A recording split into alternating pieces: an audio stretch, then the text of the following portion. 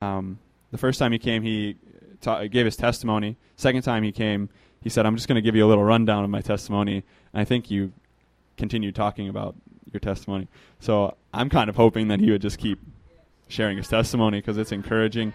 But I believe the Lord. No, okay, that's all right too. I want to hear him just speak. But thank you, Bill. But I'm very excited. I just want to encourage you guys. This is going to be Bill's great, and what the Lord is doing in him and has done in him is great. So, Father, I thank you for Bill. I thank you for the great work that you've done in his life and how you have worked through him and in him to raise up a man after your own heart, God, a man that loves you, who's passionate, who doesn't hold back and isn't constrained by these things that would keep him from being himself, God. He is bare before you. We thank you that you lead him that way and that he follows you that way, God. And tonight we ask that you would lead him that way again, to speak with us, to encourage us, to build up this body of believers, to prepare us for the destiny that you've given us, just as you've been fulfilling your destiny in him, just as you called him before the foundations of the earth, and then you went and got him, God. You went and got him, you pulled him out, and you've saved him, you've put him on the rock, and now he's walking with you, Father. And we thank you that he walks in great intimacy with you, and we look to you expectantly tonight, God, to do another great work through this man in our midst. We look to you, Father, to do that. We pray these things in your name, Jesus. Amen. Thank you. Hello. What's up, Bill? Jesus. I have my bride with me tonight. We just got married 41 years ago. It seems like yesterday, I have to be honest with you. I've asked her at least 5 times on this trip, why did you say yes?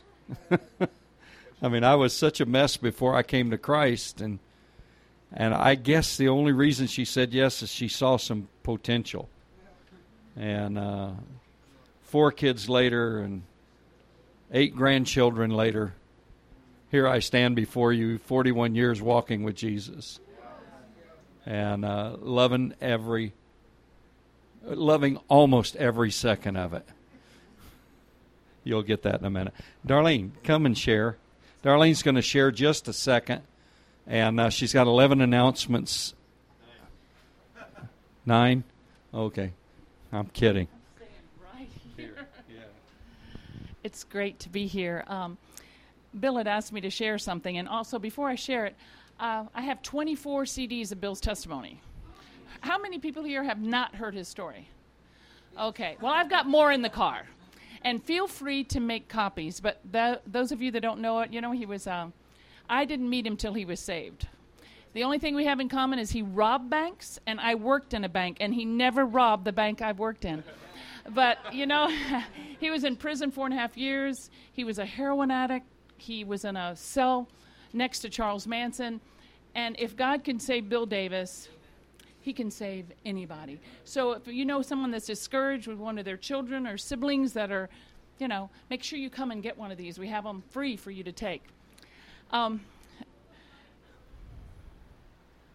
Hold it up. Okay. All right. Just 2 things he asked me if I would share tonight. I love to pray with people. And about 3 or 4 years ago, God just really jerked the slack out of me. Has anybody ever had God just jerk the slack out of you? I had someone come to me, and they wanted to counsel with me. They wanted to share everything that was going on in their life, and by the time they finished, I could hardly stand up straight. I mean, everything that could be going wrong was going wrong in this lady's life, and it was very discouraging. And I looked at her and I said, all I can do is pray for you. And then we parted ways, and she went her way, and I'm walking, and all of a sudden God said to me, what do you mean you can only pray for her? When you're praying, you're speaking to the creator of the universe. And I am the only one who can speak into that situation, that I can deliver I can bring love and healing and forgiveness. I'm the only one. I have you know I repented, and I have never, ever said that again because prayer is powerful. I just want, if anybody here doesn't know how powerful prayer is, don't have to have God do what he did to me. And Bill wanted me to share a vision I had at a fellowship that we just started in Tampa. We had a beautiful worship service, and while we were worshiping, I saw God works with us with pictures, with visions. And I saw a package of microwave popcorn that had not been popped. And it was ripped open so I could see what was in it. And I saw the hard kernels and all of the seasoning, the salt and everything else that was in it that was dormant. And the Lord showed me that until the fire comes, you put that in the microwave and the fire hits it, it's not good for anything. But when the fire comes, and that's like in our lives, when the Holy Spirit comes in his fire, we can't lay dormant anymore. And all that stuff he's put within us, all the salt that we are supposed to be, to the flavor to the world, that's who we are. And the smell of popcorn is amazing. I mean, even if you're not hungry, if you smell popcorn, you want some.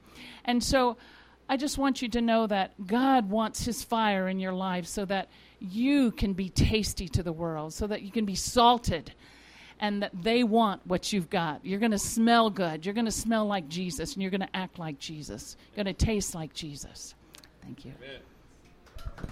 Yeah.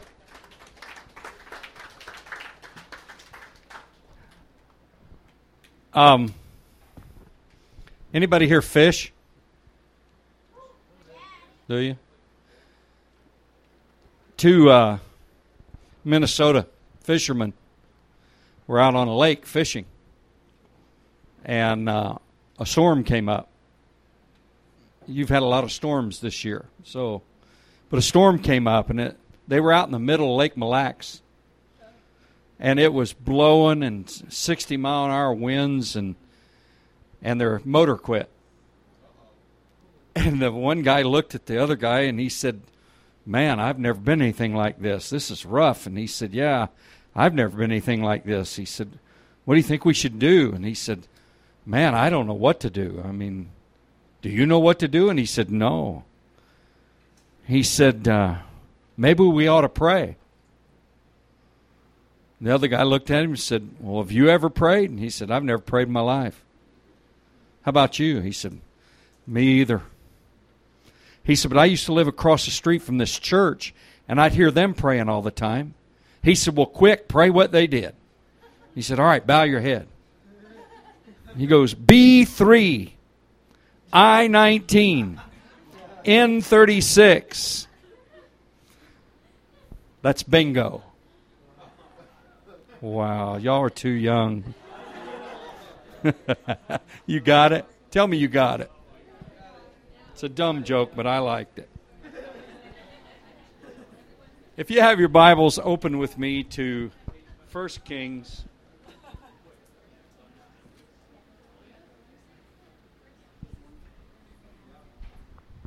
First Kings chapter 1. Okay?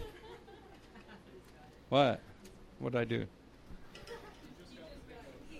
Oh, he just got it. See, now that's a popcorn joke.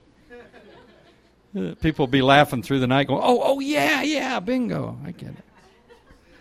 I just want to share one verse here, and then we'll move on. I can't see. The light's dim. I believe it's verse 5. It is. About that time, David's son, now let me just explain, that time was the last days of David the king. David was on his deathbed. He was dying. And he had already said to his leaders, to his son Solomon, "You will be the next king. When I die, you will have a coronation to be the next king." So he'd already said that and made it just amongst his leaders. He hadn't announced it to Israel yet because he didn't want to discourage Israel that he was that sick. And but about that time, David's son Adonijah, whose mother was Haggith, began boasting, I will make myself king. Say that with me. I will make myself king. Now there was a problem. And as he was raising himself up, one translation says he was puffing himself up to be the next king. In other words, he was taking his self-centeredness, puffing it up to make himself more important than he was. Because David had not said Adonijah would be the king. He had said Solomon was to be the next king. But this young man, according to Scripture, came later in David's life, and David, in his elderliness, did not correct this young man. He didn't speak correction into him.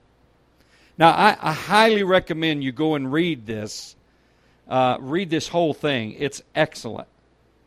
But Adonijah called a whole bunch of people around himself and decided to throw a party, a coronation party, and he surrounded himself with people that were in agreement with him to be the king. One of them was Joab, which was the general of David's army. I mean, that's big time. But Joab went along with this rebellion. Now, what that says to me is Joab had some rebellion in his heart also. To be able to submit himself to a rebellious son and say, yes, you're going to be the next king, and I'll serve under you. Absolutely setting aside. You see, Joab was one of the officials that knew Solomon was to be the next king. He was one of those officials. Now, I want to just tell you a story. As you can see, Adonijah was trying to usurp the authority that David had and that Solomon was going to have. I was invited to come to Holland, the Netherlands, and I was asked to come and speak at the Ascensions Conference. And they have, every 5 years, they have an Ascensions Conference in Holland. And they join together with about 5,000 or 6,000 people, and they have that holiday, that day off, recognizing the ascension of Jesus to the throne. Okay? Wonderful conference. And I was asked to be the keynote closing speaker for that conference. And it was quite an honor. And I accepted it, and about 4 months later, I was on the flight flying over from Tampa to Holland. And I'm sitting on the plane, and I was looking at my notes, and I had none. I had been so busy, I had not prepared for that closing keynote address. Now, if you've never been a public speaker, that might not affect you, but being a public speaker, having the invitation to close a major conference is not easy, especially if you have nothing. And I'm sitting on the plane rolling over and over in my mind, what in the world do I share? And I cried out to the Lord. You know, one of the prayers God loves, do you know what it is? Help! I sat on that plane and I cried, help! Out loud. The person next to me thought I was nuts. But I'm sitting there and I'm just quietly waiting to see if God will speak something to me. And what he said was 1 Kings 1:5. That's what he said to me, 1 Kings 1:5. And I've read 1 Kings quite a few times, but I didn't really remember that verse. And I opened it up, and of course, here's Adonijah, I will make myself king. And I said, Lord, what are you trying to say to me that I should say to the people at this Ascensions Conference? He said, challenge them as to whether they have set themselves on the throne of their life or they have allowed the King of Kings to sit on the throne of their life. And you see, I believe that's a question that every one of us has to ask ourselves at one point in our life. Are we the ones ruling our lives, or is the king the king? Now the story goes on that this young man did not become the king. Solomon did. David did something completely unprecedented. He set Solomon in to be the king before he died, and had his coronation before he died. And when those at the party, the coronation party for Adonijah, heard about it, the scripture says they scattered for their lives. And Adonijah ran to the altar, grabbed a hold of the horns of the altar, and he said, I'm not letting go until Solomon says he's not going to kill me. And just go read the story, but it's terrific. But here I am on my way to speak at this Ascensions Conference. I've got pretty much what the Holy Spirit's given me to share. I don't have the details yet. I've got like 3 days before I have to speak, so I knew I'd be able to glean some details. Although I didn't have an iPad, I didn't have a computer, I had to glean it out of scriptures, which is good. How many of you know sometimes you just need to put down your computer and your iPad and glean it for your own self? And I did that, and I have the notes on my iPad. But I got to the conference. They picked me up at the airport. They drove me to the conference site, which I was doing a workshop also during the day. And I already had the workshop set, but here I am contemplating this message. And what he said to me, is Jesus really king? Say that with me. Is Jesus really king? And I'm rolling that over in my spirit, and I'll talk about in a moment, but a little bit more about it. But here I am rolling that over in my heart. I walk into the conference, and they have this huge platform up at the front of the conference, probably twice the size of North Heights Lutheran's platform. And across the platform, about a 60-foot banner says this: Jesus is Koning. Now, if you don't speak Dutch, you might not get that. Jesus is Koning. Does anybody know what it means? Jesus is king. Okay. I look at my notes. Is Jesus really king? I kind of stood there and I looked up and I said, God, you set me up. And he'd set me up. And as I studied this and began to think and contemplate about, is Jesus really king of our lives? God put together these notes that I have tonight, and I'm going to share a little bit of that with you. But I want to tell you what happened at the conference. I got up to speak on the closing night. I had an hour to share. The worship was fantastic that night, like it was here tonight. It was just beautiful. And I got up to speak, and something hit me. And I didn't know what it was at the moment, but I started feeling this rush through my physical system, and I had to say, God, settle that down. Whatever that is, settle it down. I don't want to come on with that kind of fierceness. And so I started preaching, somewhat like I'm doing tonight. Told a joke to start off with. They didn't get it either. and so I'm starting to preach this message, and I said, I want you to look at that banner, and I want you to think of the title God's given me, Is Jesus Really King? And how many of you in this audience at that conference have usurped the throne like Adonijah and tried to take over your own life and make your own decisions and follow your own direction rather than bowing before the King of Kings and saying to him, Jesus, you are my king. You are the king of my life. And I got through preaching it that night. Remember, there's 5,000, maybe 6,000 people there. I gave the invitation, much like I'm going to do this evening. And I challenged people to cast their crowns at the feet of Jesus. And people came streaming out of their seats. And by the time the altar was filled, there was about 100 people left in their seats. And the presence and the power and the majesty of King Jesus was in that room. And all day today I've been praying, God, show up with your majesty. Show up with your kingdom.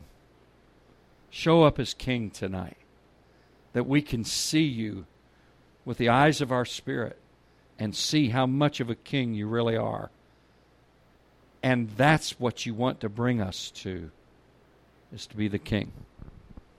Well, I got through speaking, and remember that rush I was having? I got through speaking, and they're driving me back to my hotel, and it hit me in spades. It hit me like a ton of bricks. And I had never in my life experienced a panic attack until that night. I fully comprehend people that have panic attacks now. And I understand it because it hit me. I started hearing these voices say to me, you have single-handedly ruined the Dutch church. Are you with me? Single-handedly, you've ruined the Dutch church. They'll never invite you back again. They really hated that message. Did you see any of the leaders come forth? And these voices just kept rushing at me and rushing at me and rushing at me. And I know the voice of the Lord. It was not the voice of the Lord, but I couldn't fight it. I was panicking. And the voice said to me, go back and pack. They're coming to get you. I went back and I started packing my suitcase. And a knock came on my hotel door. I looked out through the peephole, and there was the head of the Dutch church, Brother Van Ameram. My sponsor, Hank Van Veya, head of Teen Challenge, was my sponsor there. And standing next to them was this muscular-looking guy bulging out of a T-shirt. And I thought, well, he's the muscle to run me out to the airport. Serious. So I opened the door. Brother Van Ameram says, we would like to talk to you. I said, yeah, I know. I'm packing. He said, what? You're packing? Well, of course, you're going on to another speaking engagement. I had 3 weeks of speaking engagements. Almost every night. And I said, well, you're not making me leave the country? No. They're looking at me like I'm out of my mind. Well, I was. And so all of a sudden, Brother Van Ameram says, I want to introduce you to the head of the Dutch magazine that goes out to 15 million people. And he said, he's come to ask and get your permission to write the message that you preached at the conference verbatim and send it out to 15 million homes. And I looked and I said, well, I thought you were the muscle. They still didn't get it. So I signed the thing and gave him permission to print it verbatim. And Brother Van Ameram and the muscle left. And Hank, my sponsor, good friend of mine, looked at me and he said, what is wrong with you? I said, I don't know, but I've been having a panic attack since the conference. And I said, I know it's a panic attack because it has, sense of grandeur in it and fear and you name it, and I'm having it. And he said, well, okay, you get ready. Tomorrow morning I'm going to take you to a doctor. I said, well, cool. Pray for me first. And he did. So he takes me to see one of the board members of Teen Challenge who was a doctor. And we walk up to his door, and on the door plaque, psychiatrist. And I'm still having a panic attack, and I figure they're going to put me in a mental institution. And I walked in, I sat down, he said, describe your symptoms. And I described my symptoms. He said, I know exactly what's wrong with you. I said, what's that? He said, your gland that produces adrenaline is inflamed. And he reached up and he felt it, and he said, yeah, it's swollen and it's pouring adrenaline into your system. And he said, that's why. And he said, here, do this diet over the next 3 days and it'll go away, and it went away. And I finished my speaking engagements. And I want to say to you, though, Jesus is king, and when I said that, that's when that sickness came at me. Because the moment you make a decision to declare Jesus as king of your whole life, every part of you, that's when you're going to come under severe attack. Because you, under the authority of Jesus, moving in His power and authority, are a danger to the domain of darkness. And when you move under the authority of King Jesus, and let me say to you, you could never find a better king. You couldn't. And our problem in America is we do not understand kingdom. We understand democracy. We understand voting people into a place of authority. But we don't understand the reality of the kingdom of God. And you see, Jesus came preaching two gospels. He preached the gospel, the good news of salvation. And He preached the gospel of the kingdom.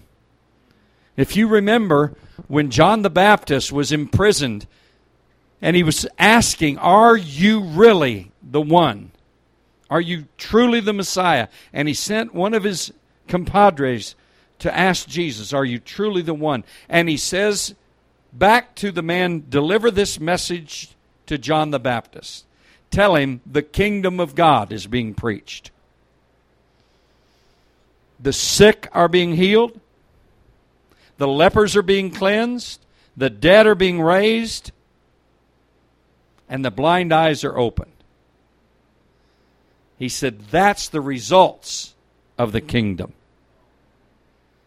Now, I don't know about you, but I like those results. Not because it makes me look good, because it makes Jesus look good. When that manifestation of the kingdom of God begins to work in us and through us, it can only fully work in us when we have taken the crown of our own life off our head and cast it at the feet of Jesus. If you remember in the book of Revelation, there were 24 elders.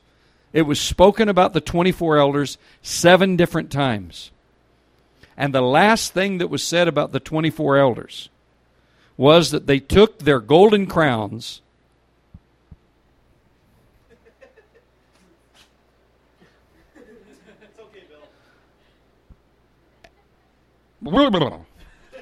I'm not having a panic attack. They took their golden crowns off their head and they cast them at the feet of Jesus.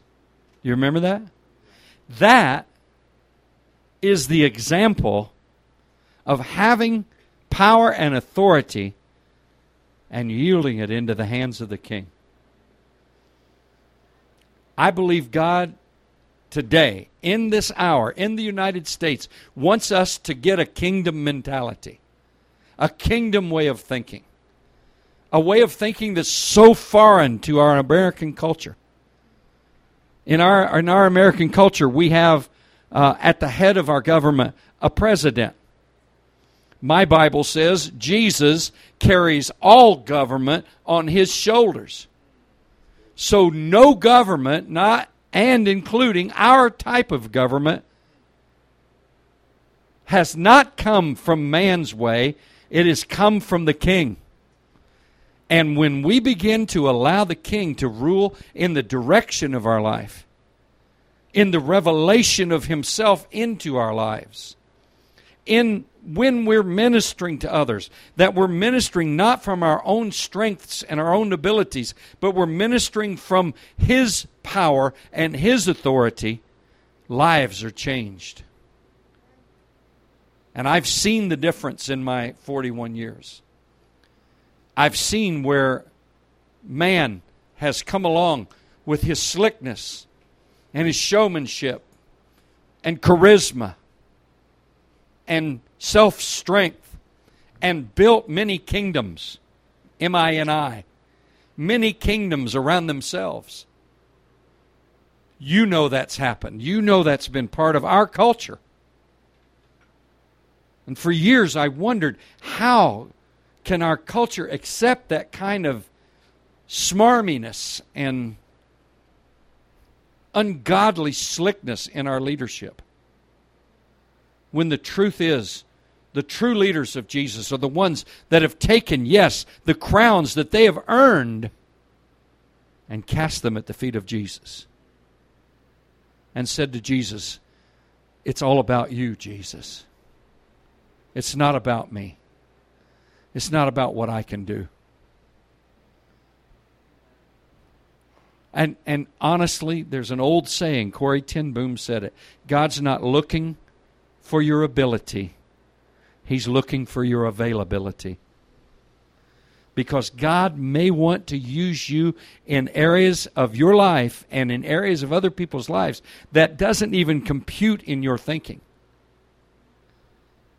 God may want to send you to a foreign land that you've never even thought about. I was at a conference here in Minnesota, and this young man got up to share, and he came back and sat down, and another young man got up and started talking about New Guinea. And I heard this young man lean over to an older brother, and he said, man, I don't ever want to go to New Guinea. The way this guy's describing it, forget it, I'm not going.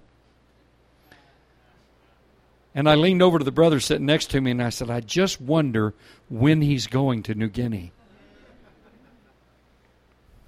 For I knew this guy, and I knew he was a precious brother, and that he was not full of himself. He was just making a stupid statement.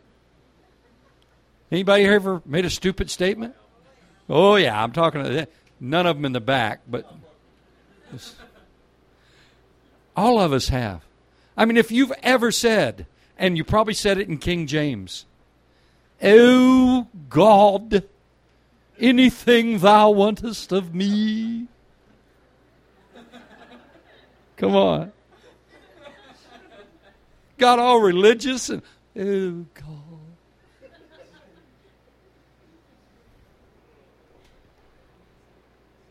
God has that recorded. And He had that recorded before you made your stupid statements.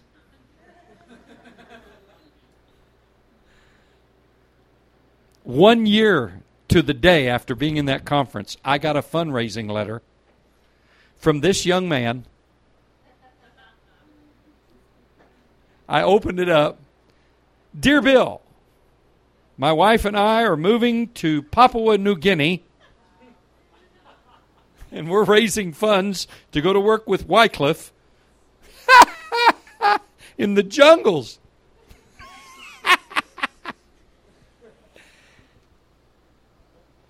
I didn't want to call him and say, nanny, nanny, boo, boo. But I wanted to say to him, I bet you've stopped making statements like, I'm not going somewhere. Now listen, if Jesus really is king, if He really is, then He has authority by your hand to say to you, do this and do that. That's who He is. And you see, if you know Jesus as the King, you might know Him as Savior, but if you know Him as the King, you know He's a righteous King. You know He's a mighty King. You know He's a good King. And He's not going to put on you anything you cannot handle. He's not going to say to you, do this and do that, unless He gives you the grace to do it. He'll give you the strength to be able to accomplish that. He'll never force you to do it, but He'll lay it out before you. And if you have said to Him, Jesus, you're my King, then I'm telling you, where you will go, you'll either be effective or martyred.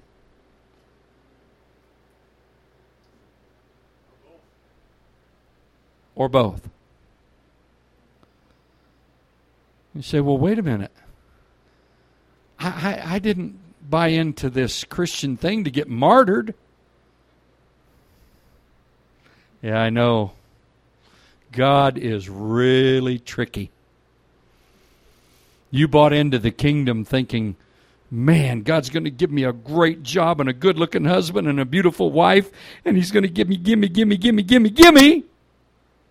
Then one day He's going to say, okay, how about we go out and give our life up for the kingdom of God?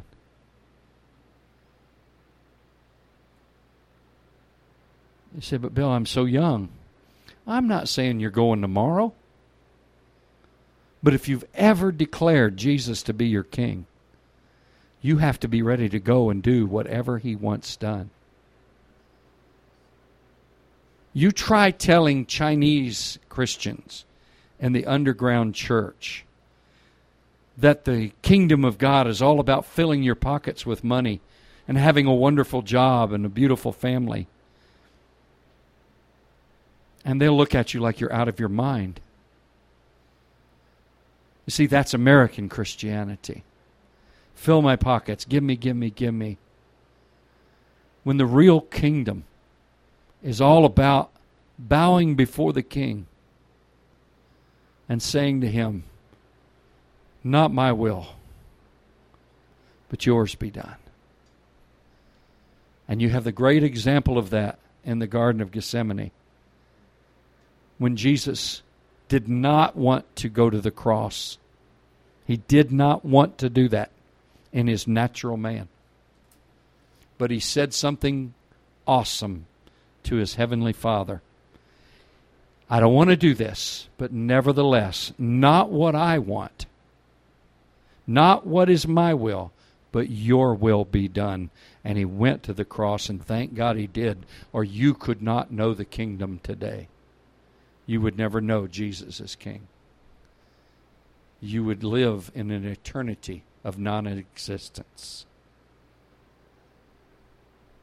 But because Jesus came and died on the cross and rose again and, listen, ascended to the right hand of the Father, where He crowned Him King of Kings and Lord of Lords. Turn with me to Revelation, and I'll close with this. The book of Revelation, chapter 19, verse 11.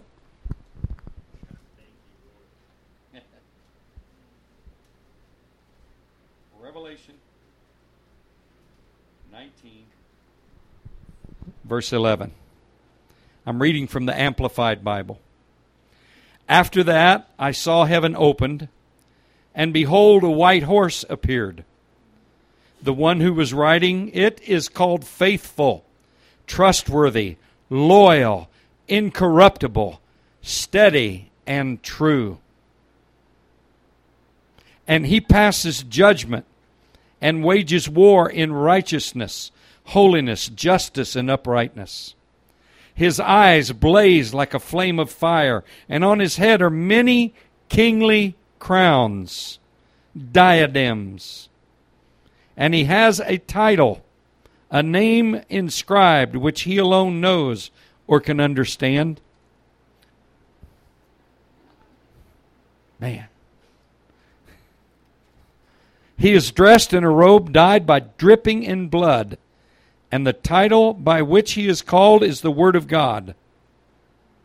And the troops of heaven, clothed in fine linen, dazzling and clean, followed Him on white horses.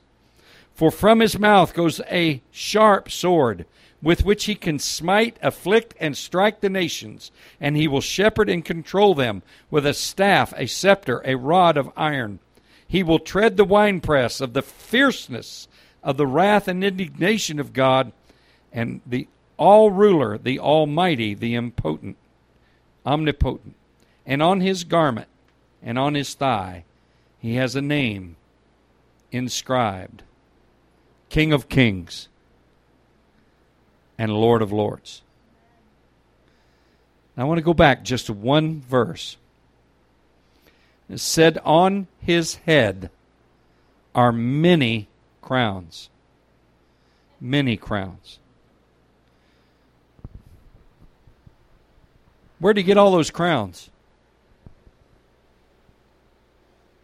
Now, he was crowned one time by the Father as king. One crown. Why does Revelation and John say in his revelation that he had on his head many crowns? He saw Jesus with a myriad of crowns. The word many there means uncountable. On his head were crowns beyond measure. Where did he get those crowns? Point to the person next to you and say, from you. From me. On his head were many crowns. And you see, I think in my understanding that there comes a point in our life, the better that it be sooner in our walk with God than later. Because the crown weighs heavy on the head of the unrighteous. When we take it off and throw it at his feet, that's when he takes his place as King of Kings. And Psalm 24 says this, who is this King of glory? Open up, you gates, you ancient doors. Who is this King of glory? And the Scripture says he's the Lord, strong and mighty.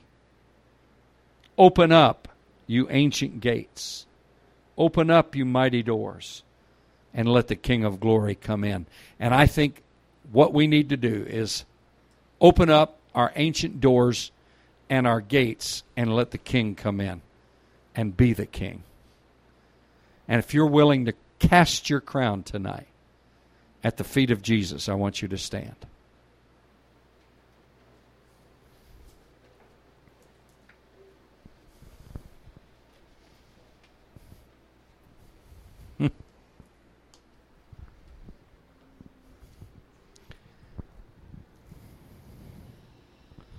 Wow. Look around at how many people are going to cast their crown at the feet of Jesus. Now, I don't want you to cast them at my feet. I'm not the king. I'm just a servant. Okay? I want you tonight to be willing to take that crown off your head and cast it at the feet of Jesus. Because when you do, something's going to happen in the heavenlies and in your heart. There's going to be a rejoicing in the heavenlies. Because the angelic host and those who have gone before you have been waiting for this moment for you to cast your crown at the feet of Jesus. Are you ready? Reach up to your head with both hands. Okay? Lift that crown off your head. Hold it out like this. And cast it at his feet. Thank you, Jesus. Now you don't have to do it again unless you pick it up and put it back on. When he asks you to do something impossible now, he'll give you the grace to accomplish it. Because he knows he's got your crown. And he's the authority. Father, I thank you that tonight the truth is, God, that you are the King. When Jesus was brought before Pilate, he said, "Are you King of the Jews?" And he said, "His man told you this." And he said, "No, the Jews have said this about you." And Jesus said something profound. "For this purpose was I brought to this earth, to be the King, not only of the Jew, but of the Gentile also." That's us. Thank you, Jesus. Say, "Thank you, Jesus." On his head is many crowns. He's got about 130 crowns here tonight. How cool is that? Give him a hand. Thank you, Jesus. Thank you, Jesus. Now, I'm going to stay if anybody needs prayer tonight, especially if you're sick. I have been really sensing a strong anointing to pray for the sick all day long. And if you're here tonight and you got something wrong with you, and you know you've got a sickness in your body, and you want to be healed, I want you to come. And anytime I talk about me being sick, that's when I really want to pray for the sick. Amen? Because that just flies in the face of the evil one. And I like doing that under his authority. Amen? Amen. Just be seated for a moment. All right. If you're sick and you want to be prayed for, I want you to come up here. Now, Darlene's got some CDs. If you want a CD, come see Darlene. She's the good-looking chick in the green pants. All right. But if you're sick, come up here. I want to pray for you. Come on. And there's other people that want prayer. If you want prayer, you want the blessing. I believe in the blessing. And some of us cannot get the blessing from our natural families. So we need fathers in the Lord to pour out that blessing into us. And if you need that blessing, I want you to come tonight. I want to be a dad and give you that blessing that you may not be able to get from your family. Okay? There's people coming from the back. Way cool. How many of you rejoice in the fact that there's air conditioning and fans? Praise the Lord. Isn't that God? Amen. Amen. All right. I'm going to start praying. Darlene, can you come and pray with me? All right. I'm going to start right here.